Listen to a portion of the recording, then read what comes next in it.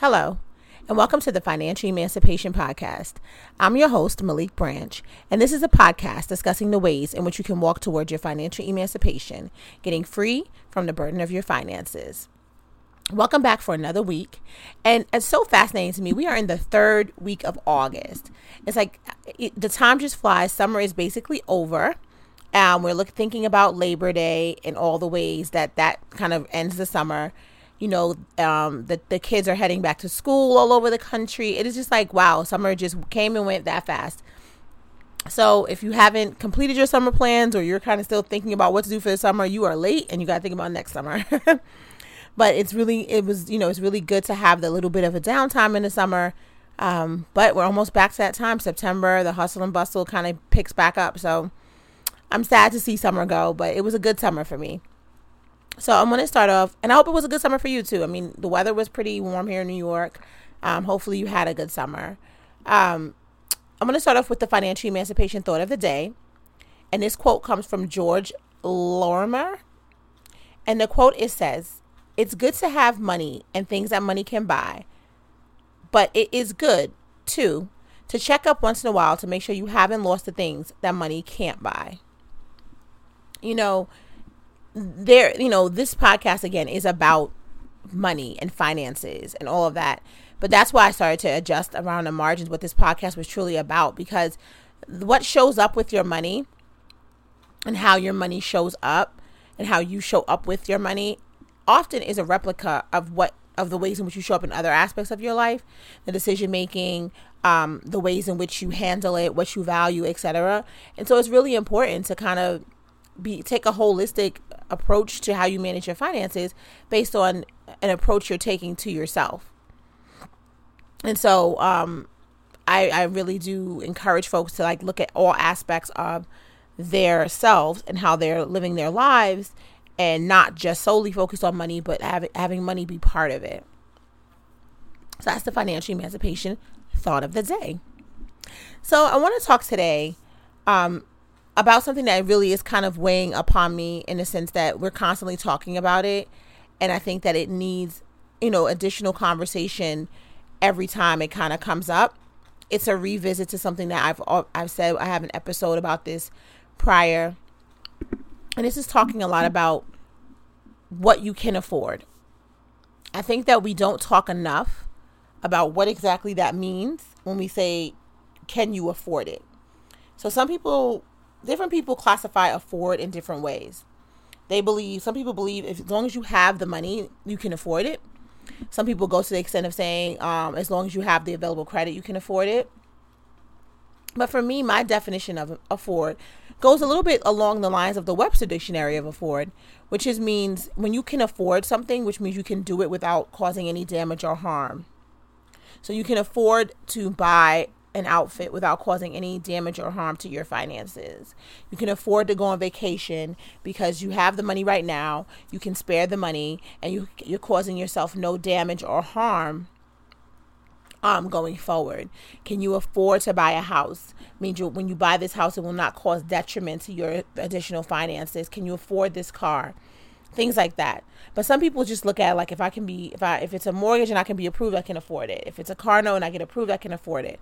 Recognize that anyone who's lending you money does not have your best interest at heart. And they will intentionally lend you money for which you do not qualify for, as a trap, because it's a short-term game for them. They get the gains on it in the beginning. When you take the loan, they sell your loan to someone else, they make money and they move on. So understand that qualifying for something or having a qualification doesn't necessarily mean that you can afford it. You can be approved for credit, and have available credit and can't afford to use it and pay it off. And so I think, people begin to fill themselves up with a theory about what they can afford. And some people don't even discuss what they can afford. They go into the bigger question that they have, or the bigger thought process that they have, which is what they deserve. I deserve a vacation. I deserve a new outfit. I deserve a bag. I deserve all of these things. When you talk about what you deserve, I come from a different place of what you deserve. I think you only deserve what you can afford.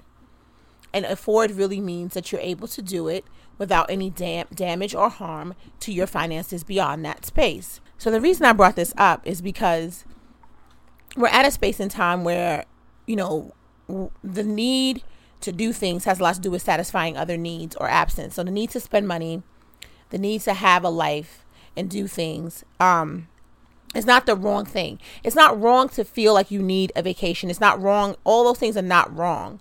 What becomes wrong with it is when you're unwilling to make the decisions that are necessary in order to have those things, and then you still go forward with the thought process that you deserve something.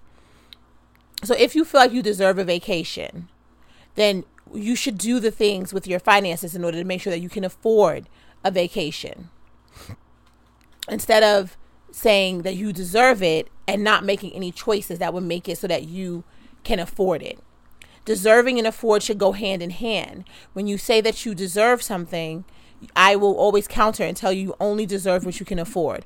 If you cannot afford a vacation, you do not deserve one. You may need a vacation. You may feel like you need a vacation. You may be tired. You may be in a space where you need a vacation. But a vacation is simply time away from work, or maybe time away from the people who you live with or something. But it doesn't mean you can afford to jump on a plane and head over to, another place or spend money on all that. It doesn't mean that. So you have to be able to put it all in perspective and say what afford really and truly means, and how it plays into you and what you can afford.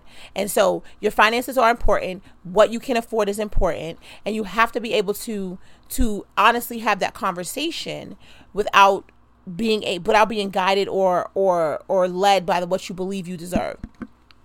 And coming back to kind of the last podcast, which talks about how your finances are really a depiction of a lot of other things in your life. And often people are spending money to make up and close holes that were created at a time in their life when they didn't have the power to make a decision. So maybe you were a kid and you always felt like you deserved vacation, or you always wanted to go on vacation and you never did, and you never could. And maybe your parents couldn't afford it and chose not to take you or didn't do that for you. So now as an adult, when you're the person who's in control, you're going to do it regardless. And maybe what's happening is that you do work hard and you do need a vacation, but what you're choosing to do with your money is something because you want to make sure everyone can see that you have a good job. You've overextended yourself with expenses that make it so that you technically cannot afford a vacation. But you can't tell another person that you can't afford a vacation because it gets to the part about what you are doing with the money that you have.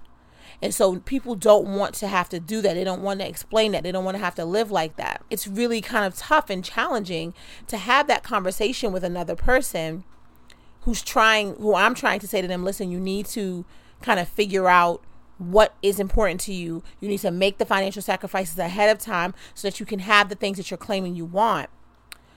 That's a very challenging conversation for a person who's trying to feed a hole or feed a need that's deep down in them that comes from something far bigger and greater like their childhood. So you have to understand where you're coming from when you're talking about what you believe you deserve. And if you truly and believe you deserve something, and that is what you truly believe, that's something that you should have, I only believe that to be true when you're willing to make the sacrifices ahead of time so that you can technically afford it. But you cannot have the conversation about what you can afford, what you deserve, if you're unwilling to make the ahead of time sacrifices to make it so that you can afford it. Remember, what you deserve and what you afford should always be in line. And if you believe strongly in something that you should do and you should have, then you should be willing to make the financial sacrifices ahead of time, which means you say no to yourself, you say no to others, and you manage your money, you budget, and you stick to a budget. If you are willing to do that, then at the end you will have the things that you desire, and you will be able to afford them at the same time. There is no benefit to your finances to live above your means and to do things in a moment to satisfy an impulse at one point in time, to then have to deal with that for months and months later, like you do with credit or like you do when you overextend yourself. There's no benefit to that. What we need to focus on is making the plans ahead of time. If you're saying to me, I want to go on vacation next year, I want to go on 3 vacations in 2019, there's nothing wrong with that. I believe that I work hard and I want to be able to do that. So here we are in 2018. There's some sacrifices we got to make. Some things we have to be willing to do as we lead up to 2019 so that is going to be something you can afford. If that means we have to aggressively pay down credit card debt, which means that we have to aggressively say no to going out, for going to drinks, going on any other vacations. We have to aggressively say we're going to meal prep and not spend money on lunch. We have to aggressively say that we are going to cut back on expenses all around. We're going to have to do that so that what the goals are for 2019, we can afford them. Not just to say, I want to go on 3 vacations in 2019. I'm going to just make sure I have the credit cards available so I can go and I'll deal with it in 2020. And we're also not going to do, for the parents out there, we're not going to plan our futures next year. We're not going to say, oh, we're going to do all these things next year based on a tax return. Because like I always tell you guys, the tax return is not a windfall. Tax return is your money. And also, if you're going to get the tax return will be the only opportunity most of us will have to get a lump sum of cash that can actually do anything as it relates to our finances. So if you receive your tax return in April and right now it's August and you're already planning for the fact that you're going to use the April tax return to do something that you can't technically afford, that's bad money management. It's poor money management, particularly when you have outstanding debt and things that are holding you back from doing that stuff right now and using cash. So keep in mind that you need to be managing all of your expenses, managing your money in a way that is in line with what you believe you deserve, so that you can afford what you deserve. Because what I always say is that you do not deserve anything that you cannot afford. So I want to wrap that up. It's a lesson that is consistent through the financial emancipation journey, and it will come up in different ways in which we will talk about it over and over again until the end of time, because it's something that always comes up when I deal with clients about what they deserve and what they can afford. And there's usually a disconnect. And what I want to try to do with this journey is make that connection together, bring it back together so that you are only focusing on what you can afford and believing that you only deserve what you can afford. Thank you so much for joining me today. I hope you'll be back. If you haven't already done so, please head over to Instagram and follow me at Financial Emancipation. Follow me on Twitter at FIN Emancipation. Follow me on Facebook at Financial Emancipation and join the Facebook group. We're having some lively conversations over there about some of the YouTube videos that I put up. I put up one discussing the Philly mom who threw the big prom. There's a lively discussion going on in the Facebook group there, and discussions around some of the D.L. Hughley issue with his wife paying off his mistress. So some good conversations going on there. And also, if you head on over to the YouTube page, I'm at Financial Emancipator. There's a couple of more recent videos up there kind of talking about those same topics. So if you're interested, head on over there. And if you haven't already done so, make sure you subscribe. Make sure, if you're listening to this podcast, go ahead and subscribe on iTunes, and rate and review, and subscribe and follow me on SoundCloud so you can get your latest updates of the podcast. Thank you so much for joining me today, and I hope you'll be back as we continue to discuss the ways in which you can walk towards your financial emancipation, getting free from the burden of your finances. Have a great day.